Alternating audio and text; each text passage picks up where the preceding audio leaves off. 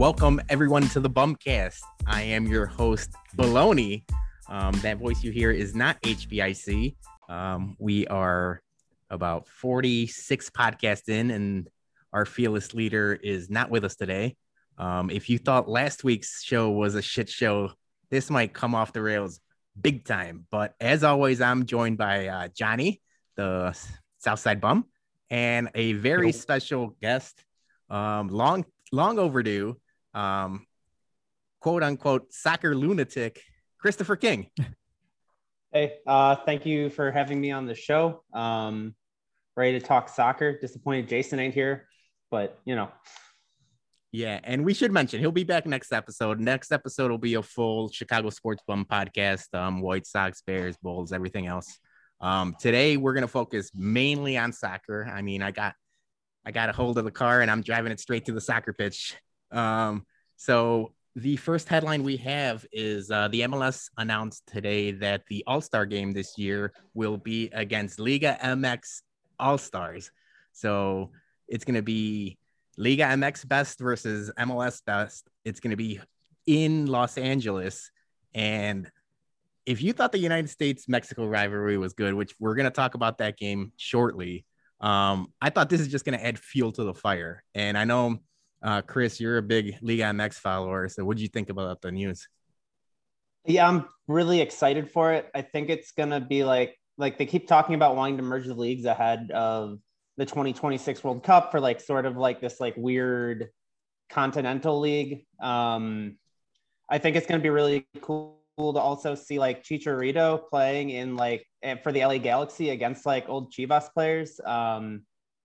It's going to be really, really interesting, especially because like their MLS has finally gotten to a point where I think that an MLS All-Star team could compete with a Liga MX like All-Star team.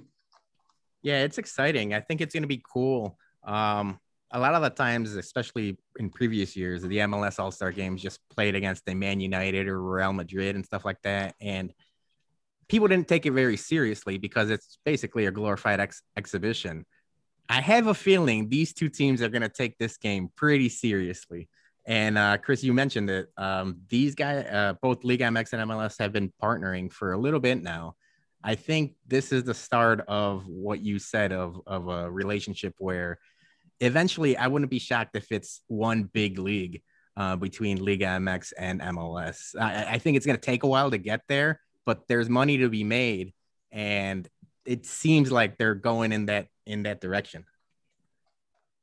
Yeah, I mean, and like you can even see with like American investors starting to like buy Liga MX teams. Like there was like 6 different people in Mesut Ozil just bought like Necaxa because right now Liga MX isn't doing like the whole pro relegation right now. So for the next, I think it's like 4 years. Yeah. But so yeah, they announced that for the next 3 to 4 years, there's going to be no relegation. And like you said, there's outside investors buying Mexican clubs like Mesut Ozil, and he's got like a whole group of, and you see this a lot in soccer nowadays, in MLS and NWSL and overseas, where it's a big investment group headed by one guy, and in Necaxa's case, it's Mesut Ozil.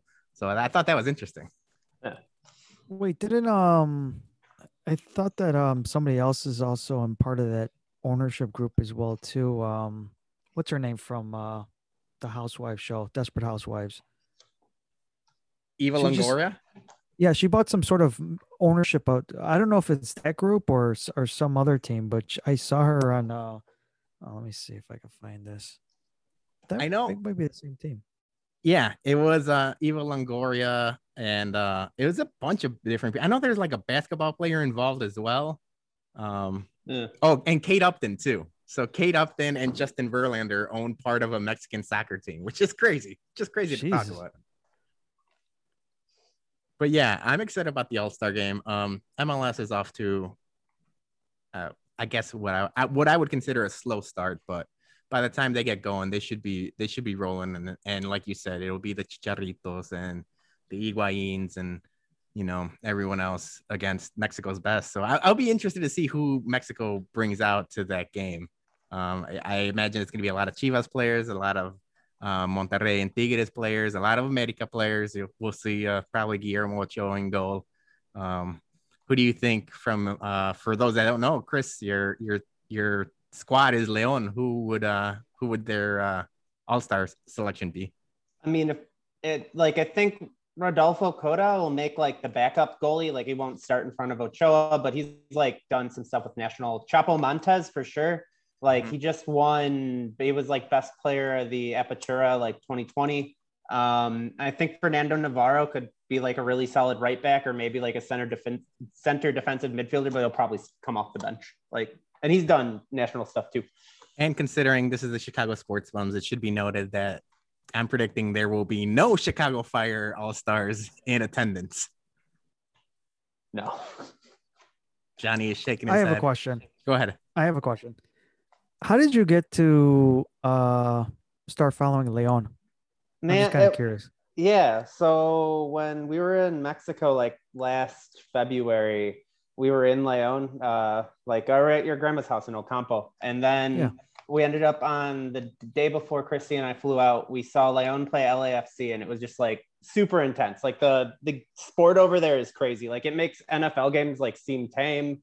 Like, and that was just like LAFC, like some like random, I mean, they're not random anymore. They're like pretty big, but like random American team like comes in for like Conca champions. And it was the most wild experience I've had in my life. Like people just like drinking like giant beers, like riot police ever, like people just like smoking cigarettes, like pitch side. It was crazy. And I was just so like, you kind of had the same. So you kind of had the same similar experience that I think Jason had when he went to go see Barcelona play. Because that's when he started following too. So that makes sense. Okay, that's cool. Yeah, Jason told that story on a previous podcast, but he had no idea anything about La Liga or anything when he went to vacation in Barcelona, and he caught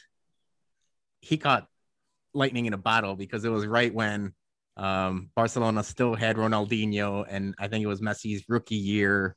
So he's been on the Barca train for all the good years. So, and I should have noted, this is I'm being a bad host right now. Typically we have cousin John and cousin Javi and cousin Joel. We're bucking that trend today. Chris King, not a cousin, future brother-in-law. Yeah. Oh no, Joel's been on here. Never mind. I was gonna say I'm one of the first people from Chicago to be on the podcast too, or in Chicago. All right, we're gonna start with this stuff, the Arlington Heights Bears and all this nonsense. Yes, Chris King is currently living in Chicago proper, but that's not true. Johnny is on the south side of Chicago. Oh, born and raised, baby. Anyway, that was the only main headline for soccer. We're gonna talk. I mean, this podcast came about because we all wanted to talk Euro 2020. But before that, the last podcast was kind of hit or miss just because me and Johnny were watching the United States-Mexico game. And we got big time distracted, and it ended up being an awesome game. So I ended up rewatching that game because we missed the first like 70 minutes or so. I was watching it on mute. And I was just distracted, obviously podcasting. So I went back, I finished the game, and then I rewatched it. And man, I talked to my father about it the day after. That was one of the best Mexico USA games in a long, long time. And before the game started, I had tweeted, I just hope these two teams like give a shit, because a lot of the times when it's a glorified friendly or stuff like that, they don't really take it seriously. But for the fact that this was technically for a championship or a cup, and I think a big part of that had to do with both these national teams really hadn't played anybody for the last 18 months or so competitively. There's been friendlies. I know the United States played Switzerland recently, but like a competitive, proper soccer game, it had been about 18 months or so. And you could tell, man, these teams cared. The fan base cared. The coaches cared. And it was awesome. Obviously, the United States won 3-2 in extra time. And I couldn't be happier about it. Johnny, what did you think of the game? I mean, it's everything that you mentioned. I mean, it was great. It was very entertaining. It was definitely from start to finish you have your typical stuff, and I know we're going to get a little into it about the fans and all that, but everything about it from start to finish. It was a very entertaining game. Obviously it was a tight game as well too. Just any scenarios you could think of. I mean, penalty kicks and just everything about it was just great. And it's good to see a United States team, and we were talking about it as well too, like they actually gave a shit. Like a lot of the times when they would get in that situation, that would be it. I mean, they would lose 2-0, 3-0, 3-1, whatever, and they would just completely just give up. This team didn't give up. I mean, and the stars that are overseas in Europe, Pulisic and McKenzie and Reina, those guys stepped up, and those guys were the ones who led the way to that United States victory. And one of the good things I was hearing, because when I was listening to the morning on ESPN Radio 1000, I was listening to Captain Hood. You're hearing these guys talk about U.S. soccer as well too. Big. They were invested into it, and to hear that on where it's pretty much dominated by every major sports league, you know, both baseball teams are doing really well. You know, we got the Bears, you got the NBA playoffs going on, hockey, whatever the case may be. For them to have a segment to talk about U.S. soccer, and that they were invested in, that they were watching and they were excited about it, that's a good step in the right direction for a lot of people who are not too familiar with United States soccer as a whole. So to see that, and hopefully this is trending in the right direction where you're going to see more competitiveness out of the United States team. We got a lot of good young talent that's overseas right now that, and we mentioned this before. I mean, Pulisic was in the finals, and you know he was in that Chelsea team that won. A lot of these guys are in a lot of big teams right now, and that's very exciting to see. I mean, recent past that we had some players that were overseas. You know, they were in Everton and some other teams as well too. Fulham, Clint Dempsey at Fulham. Yeah. So now you're seeing these guys in bigger clubs, and that's great to see. I know we need a couple more pieces, but overall, that wasn't a very exciting game, and obviously I'm excited over the outcome. You just had every little thing you could think of as far as scenarios, but yes, I fully enjoyed that game. Billy, I know before the game you texted me and said, "Are you gonna watch this? You know, like made up trophy?" And I was like, "Yeah." I was kind of pretty invested in it. But by halftime, it seemed like you were texting me. You got into it pretty quickly. Yeah, I mean, so it was like that first minute, like Mark McKenzie just like gives them the ball, and like I can't remember the player that scored the first goal for Mexico, but he just like drains it like 1 minute in, and I'm just like, oh fuck, this is gonna be just like a regular like U.S. men's national team. This is the same pain I feel when I watch the Fire. Like, got ready for it, and then like I think it was the 12th minute, there was like an offsides and Mexico got VAR to goal, and like that was the turning point. And I think that's what like got me really invested in the game, because it looked like the men started to like give a shit. Like it wasn't just like because McKennie was going box to box the entire game, which was like crazy because like how high up Denver is.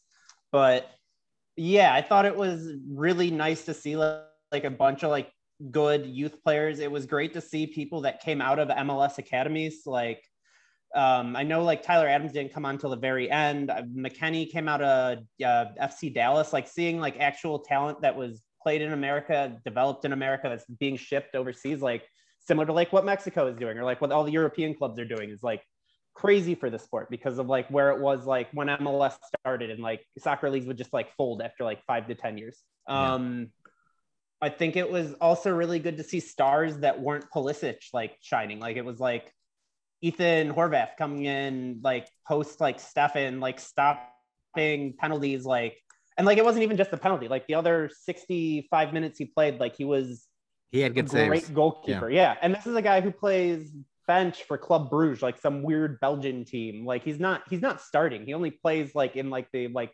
domestic cups over there. Like who else?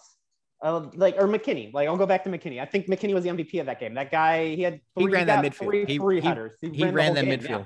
And we talked about that before. too. Yes. Like, So yeah. John, you both nailed it. We started recording the podcast right before the game started, and basically the introductions of the podcast, I was already saying I might have to change my son's name from Landon and something else because it was 2 minutes in, and like always, Mexico scores first, and I was expecting a bloodbath at that point, and you nailed it. The offside call, if it would have been 2-0, I think that game would have changed. But thank goodness he was offside. And he was offsides. I saw people online saying like it was too close to call. He was offsides. And right away, maybe 3 minutes later, is when Gio Reyna scores that first goal for the United States. And I wanted to mention Gio Reyna and Claudio Reyna and his mom and everybody in the stands. I think basically the holy triumvirate of the United States right now is Christian Pulisic, Gio Reyna, Weston McKennie. And the fact that all three of them stepped up at certain points of the game and they all scored goals, that was huge because it gives all three of them motivation.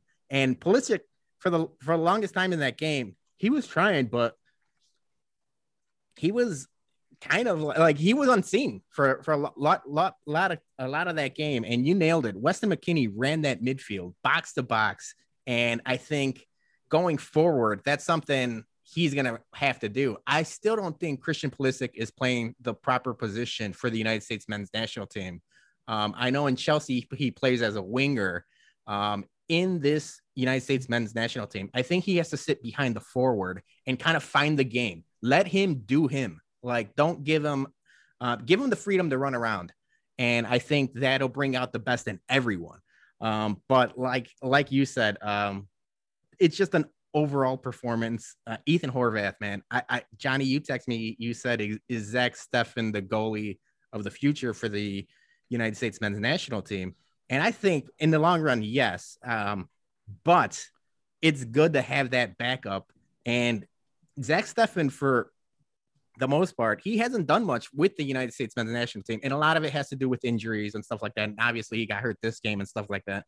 But for the longest time, especially when I was a fan of the United States men's national team, we had Casey Keller and then Brad Friedel as a backup. And that's a good problem to have because you know that position is solidified and you don't have to worry about the backup coming in or something like that. And that's what we have now. But other than that, man, like I said, I'm going to repeat myself, but it was just such a fun game to watch. And obviously I'm saying it was fun because we ended up winning and stuff like that. But there's a lot of positive. There's more positive to turn away from that game than not. And the biggest one, I think it was a huge question mark coming into this game, was Greg Berhalter. I thought if they got blown out in this game, there was a chance Greg Berhalter would have been fired as the coach in the national team before World Cup qualifying. But it seems like he's got these guys playing, and these guys like playing for him. Now, tactically and like position wise, I'm not sure he still knows what he's going to do come World Cup qualifying, but it's good to have. Like, now we know he's the coach. He's going to be the coach all through this World Cup cycle, and we don't have to worry about that because that was before this game started. That's what I was worried about. I know this is a full soccer talk, but mentioning Berhalter, you know what he reminds me of? He reminds me of Ricky Renneria. You think he's the coach before the next coach? Yeah. So I think, obviously, big win for him. And, obviously if the outcome was different, people would be talking and all that. But yeah, I mean, as long as his players did not give up. And that was the one main thing. And that's something that we talked about, is that they did not give up, that they gave a shit, that they were in the game throughout the whole time. Because yes, that offsides, it went the other, it got called and it went the other way. The outcome could have been totally different, but they never gave up. They kept on fighting. And that was the one thing that, you want to see in a development, especially a young, talented, with a bunch of talent. You want to see the development just progress, and that's exactly what happened in this game on Sunday. Yeah, Johnny, I think you nailed it. I think for now, and especially this World Cup cycle, obviously it's Greg Berhalter's job. And he is going to develop these players. But by the time the World Cup rolls around in the United States, the next World Cup with Canada, Mexico, United States, I really do have a feeling they're going to have a huge, big name coach leading that team, because everything's leading up to that. Obviously, if they don't qualify for this World Cup, it's a catastrophic failure. But we're just in the beginning of this core group of players' development. And we're going to talk about the Euro 2000s in a little bit. But I see this team, and I'm not saying talent-wise and anything like that, but what Belgium had 8 years ago, basically, is what we are now. All these young players, the average age is what, 22 at the start of that 23. game? Yep, 23. Yeah. Yep. So you have basically 2 World Cup cycles from now to do something with these guys. And I think the World Cup in the United States or in North America is going to be their quote unquote coming out party. So I really wouldn't be shocked if there is a huge, big name head coach. We've talked about Pep Guardiola has mentioned wanting to retire in the United States and stuff like that. And I still think it might be too early for that. Pep Guardiola is quite possibly the best coach in the world, but it wouldn't shock me to have a big name like that at the helm of the United States by the time the next World Cup rolls around. Yeah, it definitely should be interesting to see if, if we're going to throw out names, also too, because, I'm a Real Madrid fan, Zidane, it would be also nice too. So, but yeah, that Pep would be, I would accept that as well too. I mean, you had that with Klinsmann. I mean, he had, obviously, it didn't work out, but it was a big name. It was a big coach. I mean, he coached Bayern Munich, and the national World team Cup champion. Yeah, World Cup champion as well too. So I mean, they're gonna need that because you're absolutely right. And Belgium is a perfect example. Although Belgium had way more talent. Well, yeah, I mean they have world class talent. But we'll get to that. But I'm saying the youth. Yep. I totally get it. They are trending in the right direction. I think probably, and then not this one at Qatar, but when it comes to 2026, yeah, you definitely have to hit a home run on that coach for sure. Yeah. And before we go into the transition to the Euro 2020, which I'm going to fuck this up throughout the podcast. The fact that UEFA insists on calling it Euro 2020 when we're in 2021. And I know it's the marketing and the branding and they got the shirts and everything else. And I understand why they continue to call it Euro 2020. But the fact that it's 2021 and I'm calling it Euro 2020, I'm going to fuck it up at least 3 more times this podcast. That being said, before we transition to the Euro talk, I just wanted to mention we've seen it over and over again. The Mexican fans at the stadium, and it's going to be a touchy subject. I don't want to say too much because I know a lot of our listeners are El Tri fans and family members. And shout out Damien. Damien's a huge. He's a friend of ours, but he's a huge Mexico national team fan.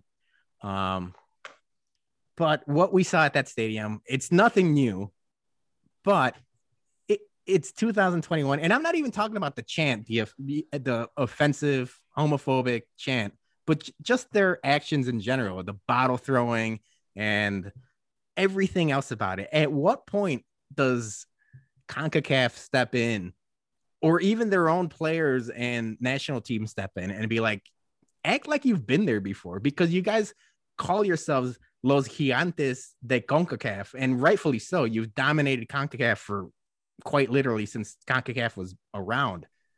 But the way their fans act is, I mean, I can't put it any other way. It's disgraceful. Like I said it to my wife, Mexico national team fans are quite possibly the worst fans in all of sports. Yeah. I mean, it's like the only way it's going to stop is if CONCACAF steps in. Like, I don't think like La Selección or like any of like the like heads of that are going to do anything, because it's like, how much money do they make? Like, you walk around anywhere and you're 1,000 times more likely to see like a Mexico jersey versus a men's jersey. Like, they make all the money for CONCACAF. And I think that's why CONCACAF is like so slow to even like hop in and do anything, because like the Peasler was getting thrown out in that Honduras game, and they didn't do like the PSA announcement until the 87th minute. Like you could hear it on the TV in like the 20th minute.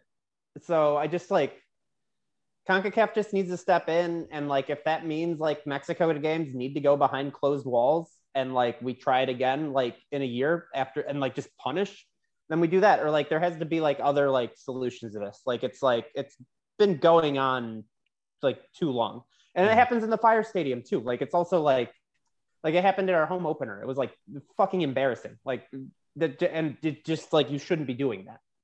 Yeah, and the one thing I was saying, and the biggest arguments they have is they argue semantics is that they don't mean it as being homophobic. There's other definitions to it. Regardless, just don't say it, don't say it whatsoever. And two, a lot of it's like, oh, you're just passionate. You don't understand. Like, I understand passion in sports. There's a fine line between passion and just flat out like thuggery. You can't be throwing full bottles at people. I don't care what sport that is. Like England had a problem with hooliganism, and they for the most part remedied it. I remember in the early 90s, I mean, there was riots at every soccer stadium in England, and they found a way. I don't know what it was. Well, I do know a little bit of what it was, but they remedied it. One of the reasons is you can't take alcohol to your seat at soccer stadiums in England. And I thought that's a great idea. If you want to have a beer, you have to get the beer and drink it either in one of the bars at the stadium or at least on the concourse. And I think at some point, CONCACAF has to start thinking about doing something like that, because it might not be the full solution, but it is an answer. And I know there's a lot of money to be made in alcohol sales and just in general, anytime El3 is in the United States. But at some point, you got to have to fix this situation. And at the point that it's 2021 and it's still not remedied is crazy. Yeah. Yeah, what we saw on Sunday, yeah, it's really nothing new, but it's definitely something that needs to be changed. And it's not all Mexico fans, it's all not United States fans. It's not, you have your bad apples and all that. And obviously, when stuff happens, yeah, I get it. You're passionate and all that, whatever. There's no reason to throw objects to these guys when they actually were. The Mexico players actually were getting hit too. Yeah, he got because it wasn't just Gio Reyna. It was the other guy got hit too. Yeah, they were getting hit as well too. This is not just a Mexico thing. This is just a soccer thing in general. Soccer fans are probably some of the worst fans out there when it comes to stuff like this. I mean, I'm not going to even go into it too much with other, with the Europeans as well too. But it's all over the place, and it does need to be fixed. I mean, the racist comments and chants and all that stuff, it just needs to stop. I mean, there's no reason to do any of this stuff as well too. I get it. Like I said, in the passionate, you're heat of the moment, you'll be upset. Okay, you have every right to be upset. You have every right to be frustrated, but don't be throwing objects at these players that are pretty much playing for your countries and are entertaining, us as a whole. They're playing with pride as well too. They have nothing to do with it. They didn't insult you. They didn't do anything to you. They didn't personally do anything to you. For you to be frustrated and throw stuff as well too. I know I saw one comment, a very passionate Mexico fan on Twitter was saying that, what was the defender from the United States? He was on the broadcast in Paramount. Former Gucci, yeah. Also, I was saving him for bum of the week. They were talking about how he was going to go after one of the commentators and choke her and stuff like that, and obviously it wasn't like a personal, like it wasn't like real. You know what I'm saying? Yeah, and he apologized after the fact and stuff like that. Yeah, he did. And there's passion on both sides. Yeah, and obviously you have that on both sides, and yeah, maybe he probably shouldn't say that. With how it is today.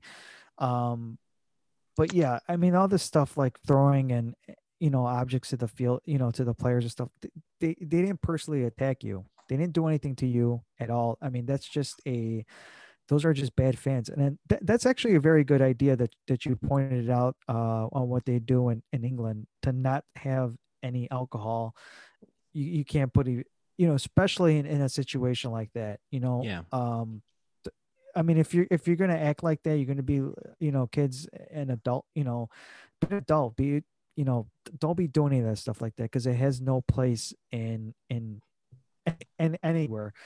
So yeah, I hope there's some sort of changes going around. And like I said, I mean, it's not just Mexico fans. I mean, obviously, um, when they scored that goal, obviously, there was Mexico fans that were throwing stuff like that. But it as a whole, as soccer fans in general, there does need to be some changes when it comes to games because it will get to a point where if if there's no changes and you do dumb shit like that, they're gonna do it behind closed doors. They don't. I mean, as much as they like the money and everything like that, I mean, obviously it's a most important thing. But when it gets to a point where it's too much, they were even talking about it in the broadcast too. If they didn't, because it's a new rule now that if they stopped the game because of these homophobic chants and all that. So if they didn't stop, they were just gonna reset the game Yeah. the So they following day or something they like that delayed without the no game. fans. They delayed the game, what, 2 or 3 minutes.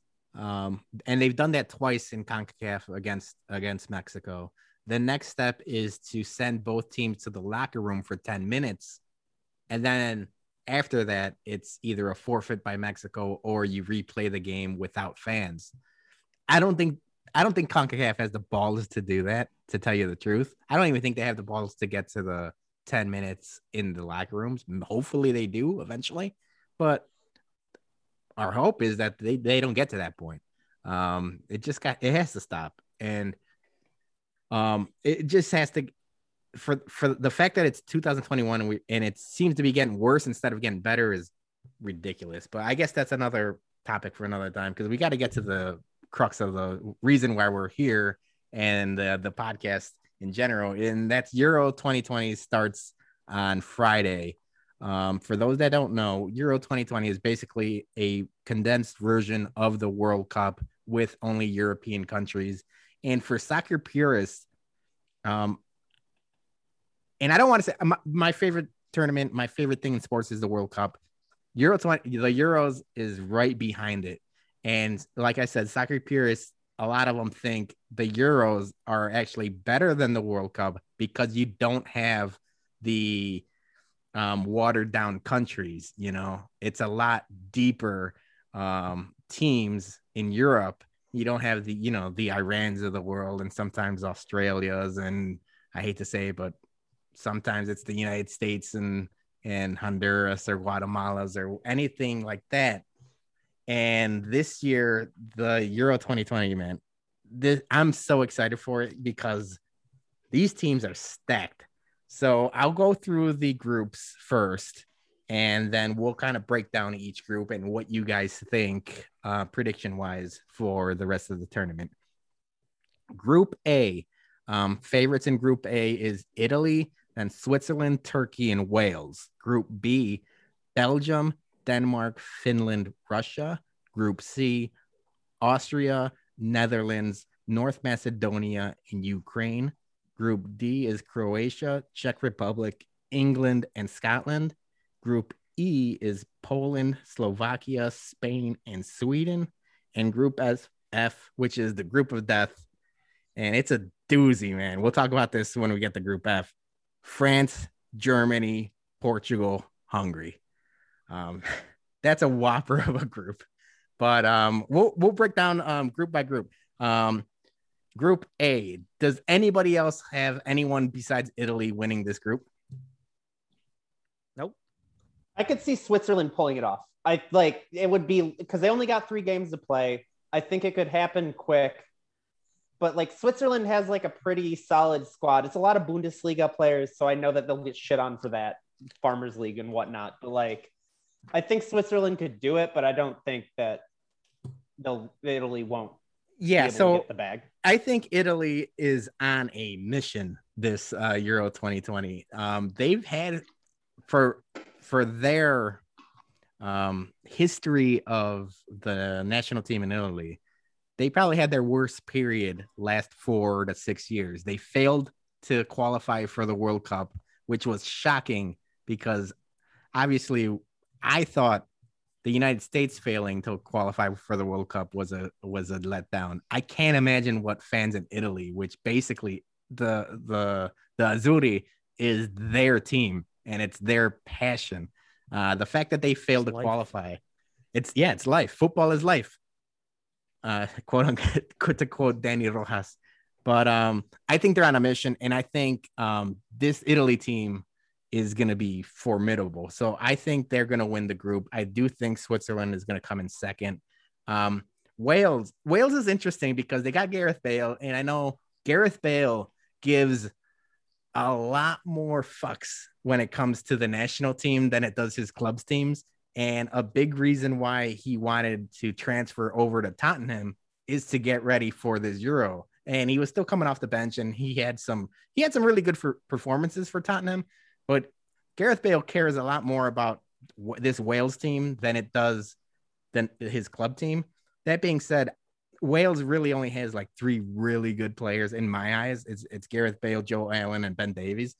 And this Italy team is stacked. So as much as I like Gareth Bale, the player, and a lot of it has to do with me being a Real Madrid fan, he wasn't really that good for Real Madrid, but I did like him.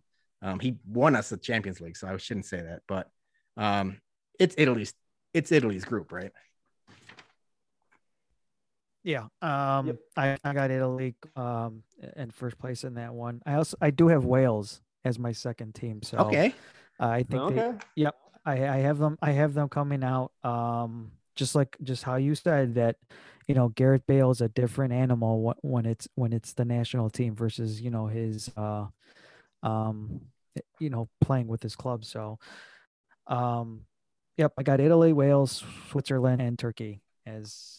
And I should mention, for those that don't know, the top 2 teams in each group qualify for the next round, and the 4 third place teams also qualify for next round.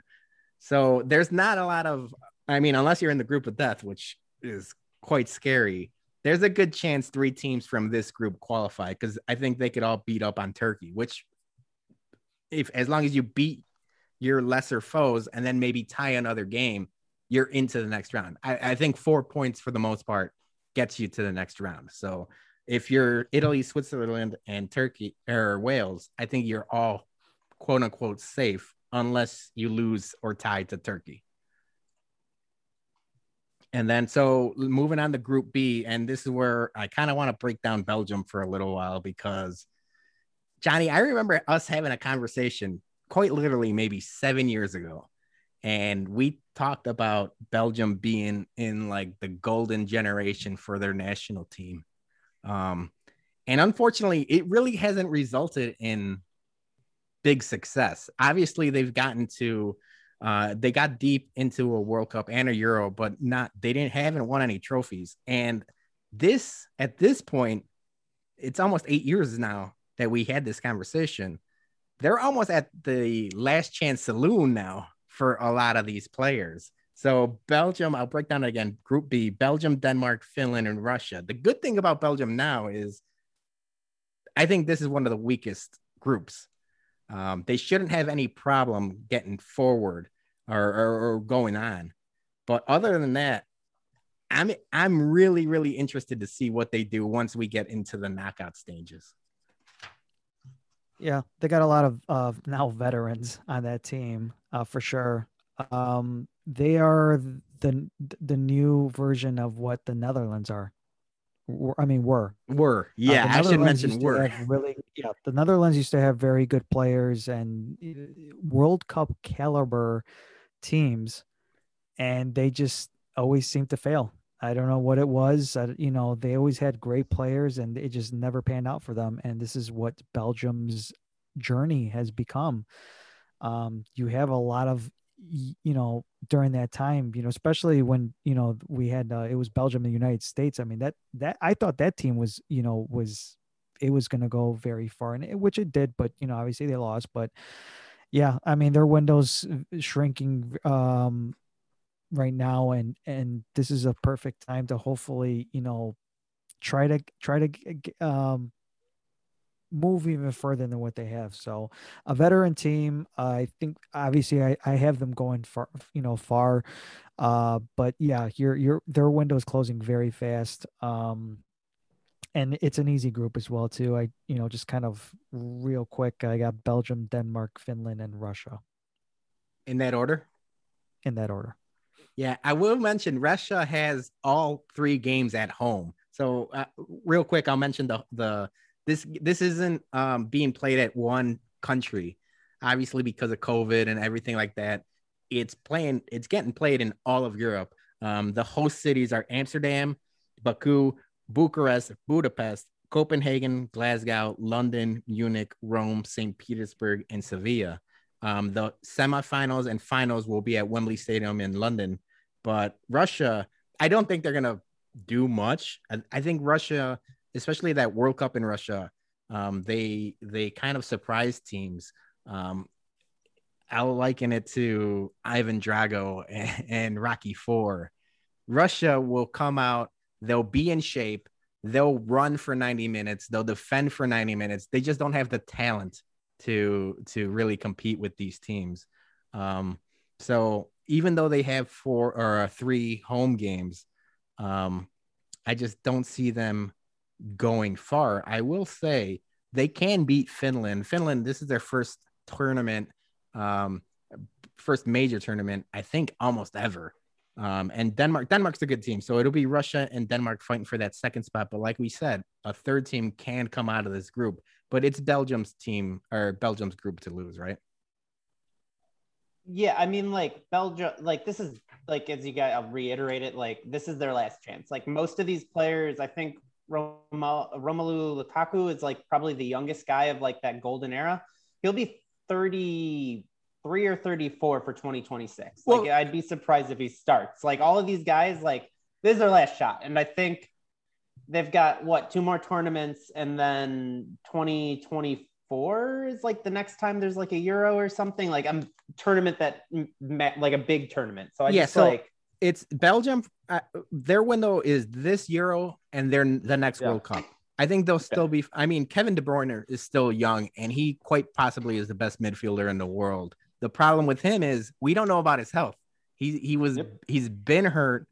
They say he's going to be okay. We don't know if that's true or not, because they need him to run that midfield. And I know they got Yuri Tielemans as well. A big X factor for Belgium as well is Eden Hazard. I think Eden Hazard, when healthy and motivated, is one of the best players in the world. That summer where Messi and Ronaldo were both hurt, Eden Hazard quite possibly was the best player in the world for that short window of 4 months. But his club form, I mean, and I don't blame him. He's been just hurt. He's been a bust for Real Madrid. But if he's healthy and motivated, I think this team could go really far. And you mentioned Romelu Lukaku. I wouldn't be shocked if he leads this tournament in goals, because he's going to have, I mean, it's a litany of talent just feeding him balls. It's Jan Vertonghen, Kevin De Bruyne, Yuri Tielemans, Eden Hazard, Mertens is awesome, and then everyone's feeding Romelu Lukaku. So we'll get to the knockout stages, but like we mentioned, Belgium's gonna at least win the group, right? I will even like with Belgium, like their backup midfielder, fucking Axel Witsel, like the guy can hit cross across the field from like 80 yards and like put it on a dime. Like that was deep. Like he led Dortmund for that run for Bundesliga like 3 years ago. They're deep. They're a deep team. We'll talk about teams that have depth, because I think in this tournament specifically, soccer players, especially because of last year's shortened COVID season, they haven't really had a time off. So depth is going to come as a big plus for a couple of these teams, being able to almost swap out starting 11s. And a lot of it is Belgium and France, I think, are the deepest teams in this tournament. And they have the luxury of really not gassing out their players, because a lot of the times you see that if the teams are gassed by the time you get to the knockout stages and you don't have that depth, you're in trouble. So let's move on to Group C. It's Austria, Netherlands, North Macedonia, and Ukraine. Just off the bat, I think this is the weakest team or weakest group in all of the Euros. Yeah, for sure. And obviously, I don't think the Netherlands are as good as they were in years past. But definitely it should be an easy run for the Netherlands to be that number one seed. I don't even know to pick a 2, 3, and 4. I just kind of lollygagged this one, so I put Austria. I mean, I don't even know why I put North Macedonia as third, but no, I mean North Macedonia. I mean they're the weakest team in this whole. I think if Austria, they should not get a point this tournament. And no offense to North Macedonia, but they're one of those teams that are just happy to be here. Yeah. Bro, you're losing just listeners, all those Macedonian fans. Sorry to all of our North. Yeah, there's no way I'm North Macedonian fans. I'm not trying to upset up a country. Yep, I'm not trying to upset no country. So it's believe me, I'm not, no disrespect to them. But yeah, I mean, this should be an easy group for the Netherlands for sure. So the Netherlands, their coach Frank de Boer, former player for them. It's crazy, man. The Netherlands fall from grace. You mentioned it. They used to be, the class of the Euro, and they've never really won anything, but they've always contended.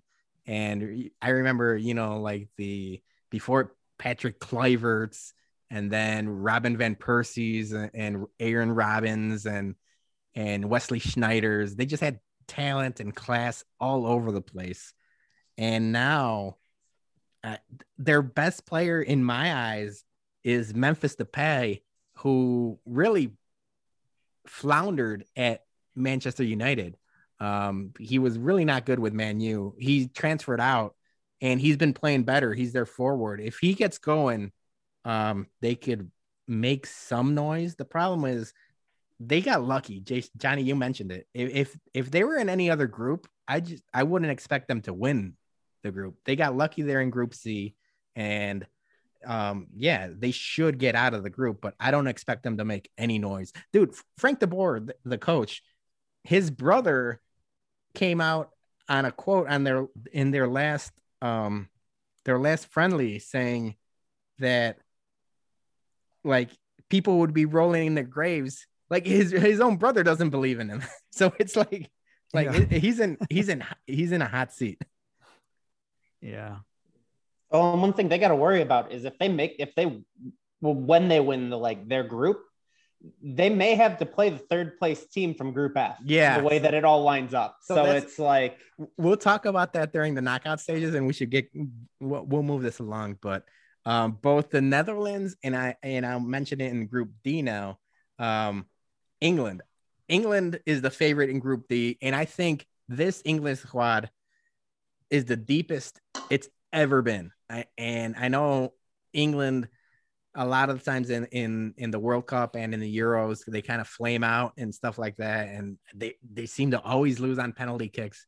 But if any England team is ever going to make the noise, it's got to be this team. They're stacked. I mean, their defense is crazy stacked. They got good midfielders, and then Harry Kane, Raheem Sterling, and Marcus Rashford. That's a really formidable forward line. That being said, we'll get to it when we get to the knockout road. They're going to play another team from Group F, and it's just tough, man. So Group D: Croatia, Czech Republic, England, Scotland. This is a good group. This is a really good group.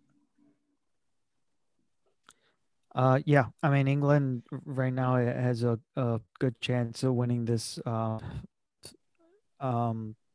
this tournament. Yeah. One statistic, one of my buddies was talking about, we were talking about the Euros, and he was asking me, do you know who's the number one team, that the number one national team that is paid the most? Their players are paid the most. And I thought, well, probably either Germany or Belgium, maybe, or no, it's number one is England right now. England has got the most paid players right now in any of the nations that are playing in this in the world. So they do have a very deep squad. I have England being the number one seed there, in Croatia next. Croatia had a good, outing the last World Cup. Yeah. They're a little older, so I don't really expect too much from them, but still very talented to go forward. And then the Czech Republic and Scotland. Billy, who do you got? I got England, Croatia, Czech Republic, and then Scotland. I really wanted to put Scotland up higher, but I don't think they'll. Yeah, same. I really wanted to root, but I mean, this is a tough group. Czech Republic is just flat out like a solid team. Like there's no real. I mean, they got a couple stars, but they're just a solid team front to back. And then Croatia, I just love the way Luka Modric controls the midfield. And especially for his country, he seems like he's one of those guys where he just steps it up to another level when it comes to the national team. So I do expect Croatia to come in second. And I'll talk about England just a little bit more. Their defense is so deep, basically. Trent Alexander-Arnold just went off with injury. He's not going to be at this tournament. I think he might be the best defender in the world right now. And the fact that he's gone, and I don't think they're going to miss a beat. They just have so much defense. And then Harry, like we said before, Kane, Sterling, Rashford, there's no flaws on this team. And the only flaw is that they just caught a tough break having to play a Group F winner. So we'll move it along. Group E: Poland, Slovakia, Spain, Sweden. I think Spain is in a moment right now. And I will say the big boogeyman in this whole tournament right now is COVID.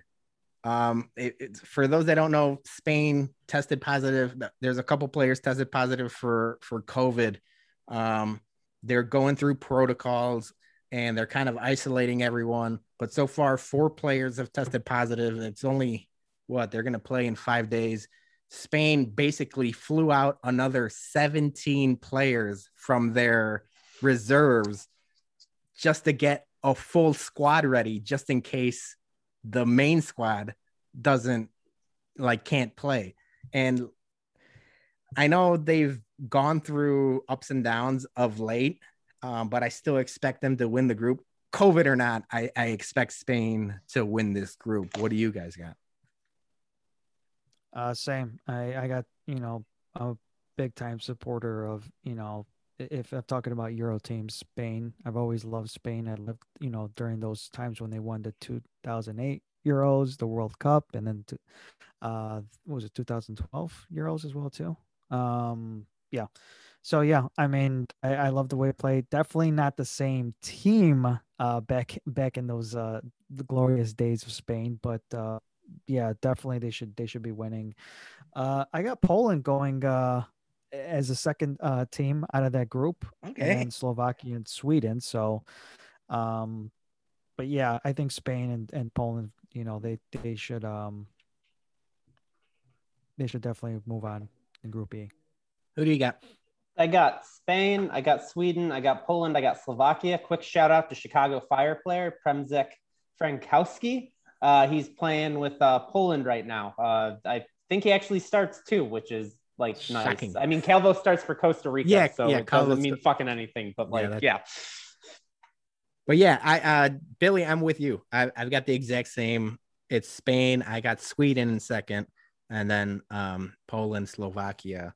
I think Sweden.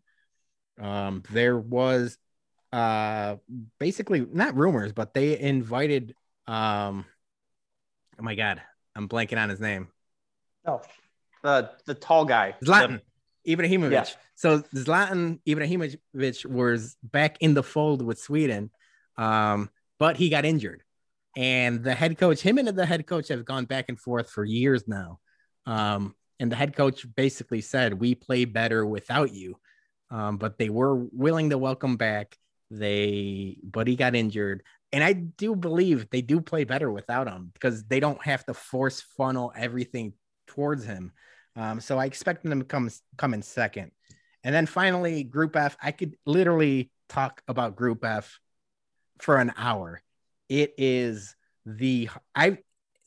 in my time following soccer and following the World Cup and the Euros and everything else, this is the deadliest group of death I've ever seen. It is brutal. So you got France, the current World Cup winner, Germany, perennial powerhouse, Portugal, the current Euro winner, and Hungary, which don't sleep on Hungary. They haven't lost a game in, I believe, like 14 months, and they're 10-0 in their last 10. So I don't expect them to win a game, but they're the fourth place team in this group is no joke. So this is crazy how this group lined up. Yeah, I mean, I love this group. I mean, it's definitely going to be the star attraction of these groups in the Euros. I mean, what more can you say, France? I mean, they're as stacked as they're the deepest team I've ever I've seen in a long time. I mean, they're just stacked all over the place. So, Germany, I mean, it's not the Germany of the old past, but they're still great. I mean, they still got a great team. Still a lot of talent on that team, as well too. Portugal is always, is always good as well too. I mean, when you ever have Ronaldo on your team, I mean, you always have a nice little chip on your shoulder, so that's always good to have. And then, like how you mentioned Hungary, would it be crazy if Hungary came out somewhere in between like the second seed or third seed? That would probably be nuts. Because don't forget, you have this group of death, but one of these teams sometimes it's very surprising. They go into a tumbleweed of just like it just falls down. You might have I mean, they're on an all-time high, but doesn't necessarily mean like I have them winning. Don't get me wrong, but but you never know. You never know. I mean, who would have thought Brazil would have lost 7-0 against Germany a couple World Cups ago? I mean, just who would have thought the United States would have beat Portugal? You never know in these group of deaths, so it's just really exciting to see. But yeah, I got France, Germany, Portugal, and Hungary on this group.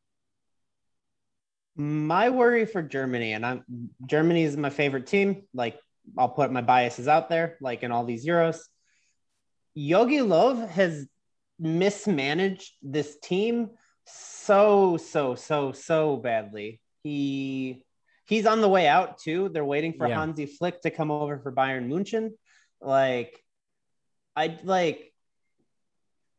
Germany will be lucky if they get third place, and I think they're going to do it. But I think it's going to be France for sure. I like France's their youth system is just superior. They pumped money into non-rich neighborhoods, and it built them the World Cup winning team. Portugal is going to dominate. I think Ronaldo, after they lost, I think it was in February, they lost Macedonia or something, like North Macedonia or something. And it was really bad. They tied. And I think that they're looking for blood. I just think Hungary is as strong as they are. I just don't think they're going to be the whipping boys of the group. And it's unfortunate for them. I mentioned it to our buddy Jose. Shout out Jose, because we were talking about this earlier. Portugal for the longest time was Ronaldo and a cast of characters. This is the deepest Portugal team that I could remember. Their defense, from Cancelo to Fonte, Ruben Diaz, and Pepe, you could say about his age, but I think he's still going to be starting. The midfield with Silva, Bruno Fernandes, Carvalho, and then Ronaldo actually has partners up top with João Felix. This is the deepest Portugal team that I could remember, and I don't think they're going to win the group. And if they're going to come in second place, which I expect them to do, they have to beat Hungary their first game. If you slip up against Hungary, your tournament gets really dicey really quick. I think for the three teams that we expect to get out of this group to get out, they all have to beat Hungary. Otherwise, things are going to get really interesting. And there always is, those upsets and stuff like that. And there's going to be a group that everybody thought was the favorites that maybe doesn't get out of the group or gets knocked out in the in the knockouts in the first round of the knockout stages. But the three teams are so good. One last thing about France. I mean, we don't have to. We'll talk about that when we get to the deeper. Because Johnny, you mentioned it. I got the same thing. I just don't think anybody is beating France. They're that talented, and they're that deep. So let's get into the knockout stages, or we could just go straight to the like the semis and who you have winning. I'll go to you first, Billy. Who do you have like in the semis and winning it all? I mean, so for my semis, I have Germany playing England and Belgium playing France. I think that Germany gets lucky if they get that third place spot because they're playing like Switzerland or Denmark. They start off against the Netherlands. I just think that they have like the easiest branch to win, which is like enough for Germany to get all the way there. But I do have them losing to England because England is stacked. France, Belgium, I think it's Belgium is just hungrier. I think Belgium goes all the way and wins it. Like, I think they beat England like 3-1, like 3-0. Like, I think they're just like ready to like stomp someone out for a major tournament. I mean, they are motivated. Don't get me. Yeah. They got all the talent in the world, and they are motivated. Johnny, what about you? I mean, you mentioned France, but is that who you got winning? Yeah, I got France winning. Here's my final four. I got Portugal versus Germany, and I got Belgium versus France.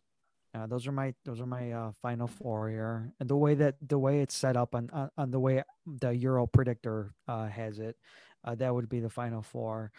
And then I got Germany and France in the final, and I got France winning. Would I be surprised if somehow England beats France?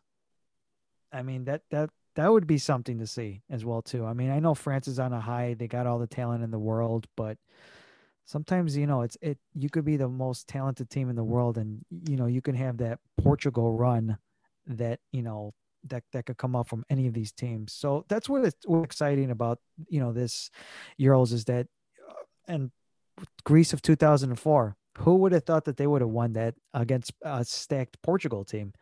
So it's definitely going to be exciting. And all my picks going to be correct? Probably not. Just like the NCAA tournament where I just completely botched that. But yeah, I got Germany and France in the finals. I have France winning it. Same. I lost my final four. I had it loaded on my phone and then I backed out of it. So I'm doing it live. Let's go. Italy. I got Italy beating Germany in the quarterfinals, France, and then Portugal, Netherlands. Oh, I don't want the Netherlands there. So yeah. Oh shit. Semifinals, Italy versus France. I got France winning it all. So yeah, France versus Portugal. That'll be a rematch. That's actually I'll take that in a heartbeat, and that'll be a rematch. One of the last Euros and two of this group stage. I think Portugal is super deep. France is obviously the deepest team in the tournament. I just don't think anybody beats France. Anything else? Oh, we should talk about maybe. I mentioned it already. Do you guys have anybody specific for like Golden Boot or like best player of the tournament? Because I think if Belgium goes far, I think Romelu Lukaku is going to score a shit ton of goals. Yeah, he's been playing really well. Yeah, and then if we expect France to win, then Kylian Mbappe, which is right now I think the best forward in the world. So I think Lukaku, Mbappe, and Ronaldo, they all have a really great shot of winning the Golden Boot. Low-key, I think Giroud is a sleeper for Golden Boot. I like he always gets like he might be old as hell, but like he like anytime he went out for Chelsea, get like a brace. And like I just like think that him and Mbappe will be competing for goals. Like because he's always in the right spot, the right time. Yeah, and we also got a Harry Kane. If England goes far, Harry Kane will be scoring a lot of goals. And this, I'll say it, I'm calling him a motherfucker, but it just seems like in every major tournament, Thomas Mueller finds ways to just score bunches of goals. He's like, so don't be shocked if he's up there as well. But yeah, that's our Euro 2020 preview. We went long. Billy, I told you to get some water bums and MVBs ready. I think we're going to skip on them. But we appreciate everyone that listens. If you're a soccer fan, I know there's a couple of you. Shout out Damien and Jose and stuff like that. Please download, subscribe, and comment on this podcast, because we don't know if Jason's going to let us do this again. It took us 46 episodes to really talk soccer on the podcast, and we hope to do it again, especially with World Cup qualifiers and stuff like that. Chris, thank you for having us. It's been a long time coming. Yes. Thank you for having me on the show. Yeah. Sorry. Yeah. No. Yeah. It's sick listening to you guys every week. Had to watch all the cousins go first, but finally my time to shine. Yeah. And we'll talk more soccer. Hopefully we get this thing going. Johnny, always a pleasure. Likewise. And that's it for today. Jason, we miss you. We'll see you. We'll talk to you Sunday. Hopefully we got a fresh new BumCast for you guys Monday morning, talking normal Chicago sports. Other than that, I'll wrap it up. I don't know how to wrap it up. This is my first time doing all this. Good night, Javi. Good night, Javi.